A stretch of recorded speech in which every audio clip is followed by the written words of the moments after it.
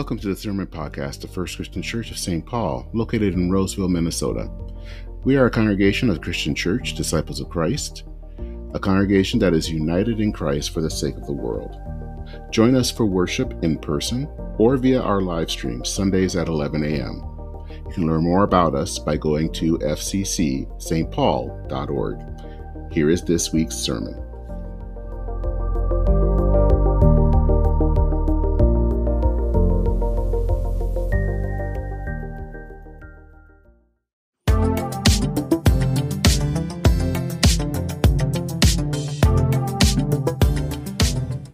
Our text this morning comes from two places. We'll be reading first from Romans 5, 1 through 8, and then on Matthew 9, verses 35 through 10, 8. And you can follow along. It's on page 6 in your bulletins. Beginning with Romans. Therefore, since we are justified by faith, we have peace with God through our Lord Jesus Christ, through whom we have obtained to this grace in which we stand. And we boast in our hope of sharing the glory of God. Not only that, but we also boast in our sufferings, knowing that suffering produces endurance. Endurance produces character, and character produces hope. And hope does not disappoint us, because God's love has been poured into our hearts through the Holy Spirit that has been given to us. For while we are still weak, at the right time Christ died for the ungodly. Indeed, rarely will anyone die for a righteous person, though perhaps for a good person someone might actually dare to die. But God proves his love for us in that while we are still sinners, Christ died for us. And now from Matthew.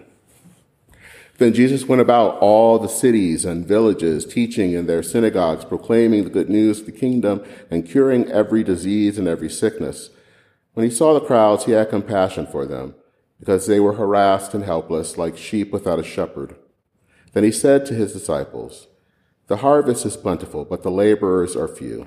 Therefore ask the Lord to send out laborers into his harvest." Then Jesus summoned his 12 disciples and gave them authority over unclean spirits to cast them out and to cure every disease and sickness. These are the names of the 12 apostles. First, Simon, also known as Peter, and his brother Andrew, James, son of Zebedee, and his brother John, Philip and Bartholomew, Thomas and Matthew, the tax collector, James, son of Alphaeus, and Thaddeus, Simon the Canaanian, and Judas Iscariot, the one who betrayed him. These 12 Jesus sent out with the following instructions. Go nowhere among the Gentiles and enter no town of the Samaritans, but rather go to the lost sheep of the house of Israel. As you go, proclaim the good news. The kingdom of heaven has come near. Cure the sick, raise the dead, cleanse the lepers, cast out demons. You received without payment, give without payment. This is the word of God for all the people of God. Thanks be to God. Amen.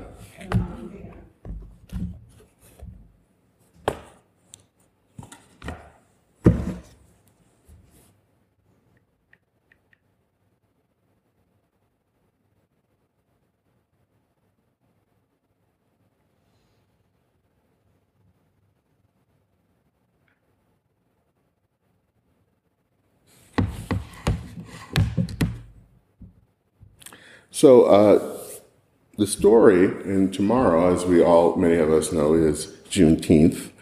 It has been a national holiday now for 2 years. It became a national holiday in 2021. And it is a fascinating story of freedom. That story begins, of course, with the Emancipation Proclamation. It was signed by President Lincoln in New Year's Day of 1863. That message didn't get to everyone immediately. In fact, for a group of people on the coast of Texas near Galveston, it took 2.5 years to get there. There, of course, are reasons for this. Of course, back then, they didn't have the internet, and the Postal Service was not that fast. And then there was that whole little thing of the Civil War that made it even more difficult to get a message out that enslaved African Americans were now free. Now I want for you to imagine for a moment what it might felt like to have been enslaved on the Texas coast in Exodus 1865. This is how you were born. You were born enslaved. You were not free. You were treated as less than human. Your sense of personhood, well, that doesn't really exist for you because you were nothing really more than considered property. And then a Union soldier comes to your plantation and he tells you that, of course, the Civil War that you are somewhat aware of is now over. But then he reads this message. This message was now, again, 2.5 years old. And the message is that you are free. And he says some of these words, which are found in the proclamation. Whereas on the 22nd day of September, in the year of our Lord 1862, a proclamation was issued by the President of the United States, containing, among other things, the following, to wit, that on the first day of January, in the year of our Lord 1863, all persons held as slaves within any state designated part of the state, the people whereof shall then be in rebellion against the United States, shall be then, thenceforward, and forever free. And the executive government of the United States, including the military and naval authority thereof, will recognize and maintain the freedom of such persons, and will do no act or acts to repress such persons or any of them in any efforts that they make for their actual freedom.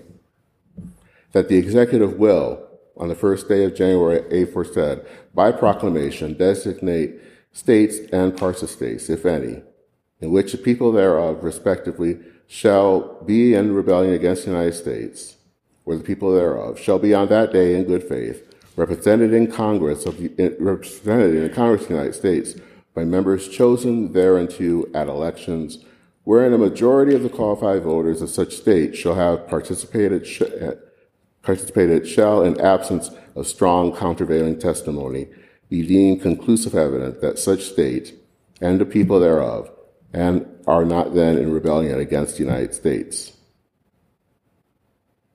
So you hear all of that, and you're wondering if you're hearing things correctly.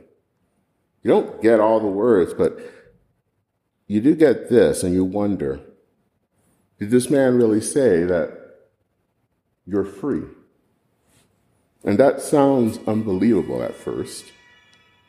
This man must have been saying some kind of cruel joke. But it dawns on you that this is the real deal. You're no longer property. You are a free person. The cruel yoke of slavery has been broken. And you now start to hear and see whoops of joy and people hugging. Freedom was no longer a theory. It was no longer a distant hope. It was real. It had finally come to you.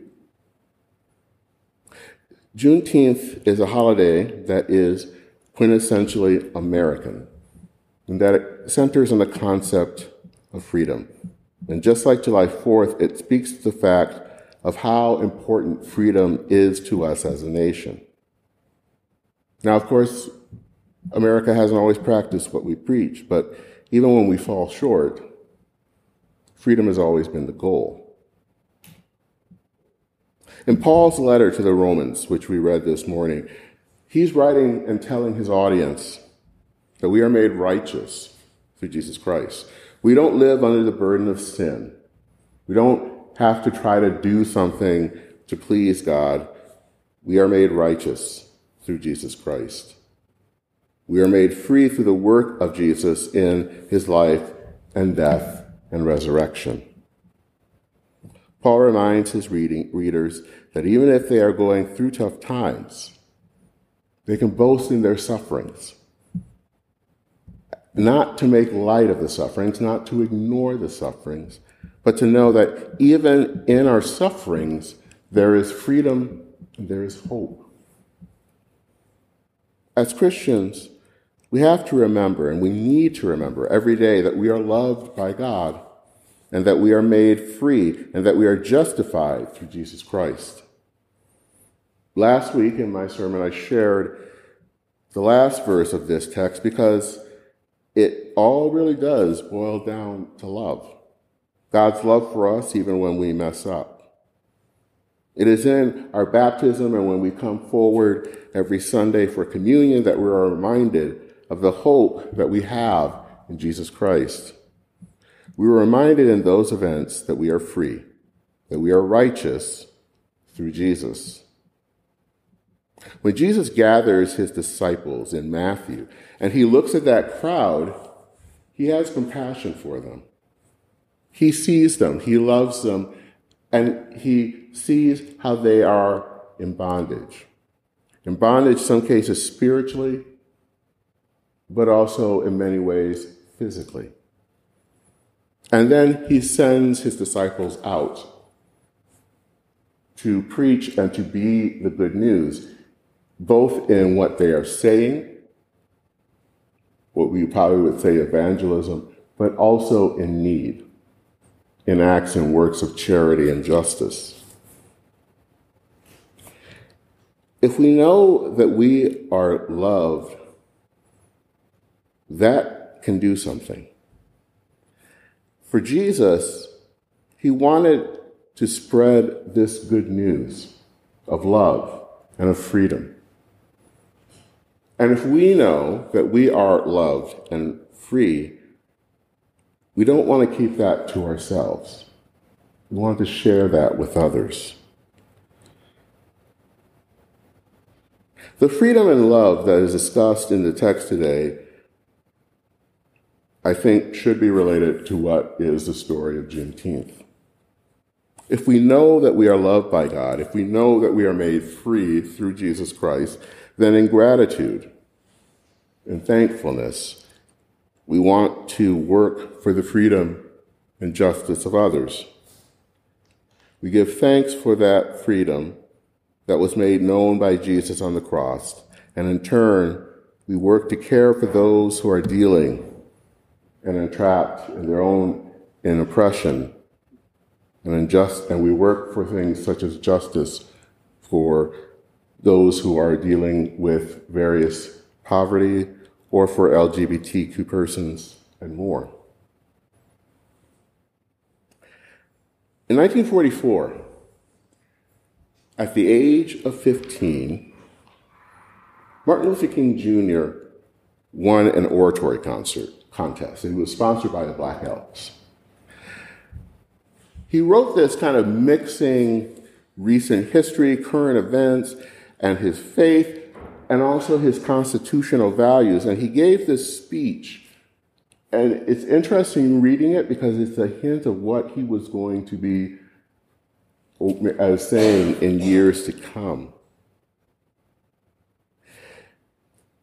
He says this message that really is just kind of brimming with hope. And he ends his speech like this. And this is what he says. The spirit of Lincoln still lives. The spirit born of the teachings of the Nazarene who promised mercy to the merciful, who lifted the lowly, strengthened the weak, ate with the publicans, and made the captives free. In light of this divine example, the doctrines of the demagogues shiver in their chaff. Already closer understanding links Saxon and freedman in mutual sympathy. America experiences a new birth of spirit of freedom in her sons and daughters. She incarnates the spirit of her martyred chief. Their loyalty is repledged, their devotion renewed to the work he left unfinished. My heart throbs anew in hope that, inspired by the example of Lincoln, imbued with the spirit of Christ, they will cast down the last barrier to perfect freedom. And I, with my brother of the blackest hue, possessing at last my rightful heritage and holding my head erect, may stand beside the Saxon, a Negro, and yet a man. Now think about the context of that speech for a moment. Martin Luther King was living, as he did, because he was from there, in the American South, where African Americans couldn't vote. Many African Americans were taking part in fighting the Axis powers in World War II, and they did so in segregated troops. There's even a story, as I was reading about this a few months ago, of a bus ride to the event where he and his teachers basically, of course, had to give up their seats to white passengers. And yet, in all of this, the young king didn't wish to conquer his white neighbors. He didn't languish in despair. He believed in hope. He believed in freedom rooted in the Nazarene, in Jesus Christ. That is what hope is. That is what freedom is. That is what love is. The Apostle Paul says, we have peace with God through our Lord Jesus Christ, through whom we have obtained access to this grace in which we stand, and we boast in our hope of sharing the glory of God. In God, there is peace and freedom. That is something we have to hold on to,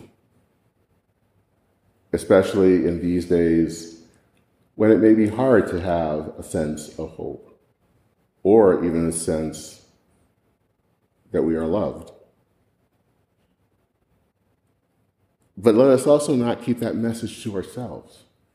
Let us live it out. Let us tell the good news of freedom in Christ in our words and in our deeds. Thanks be to God. Amen.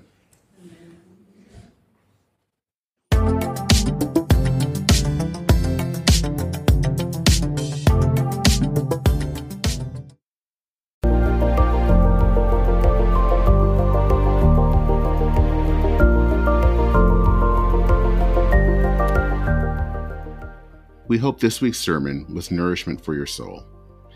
If you would like to listen to past sermons, watch past worship services, leave a prayer request, or get directions to our worship location, please visit our website at fccstpaul.org.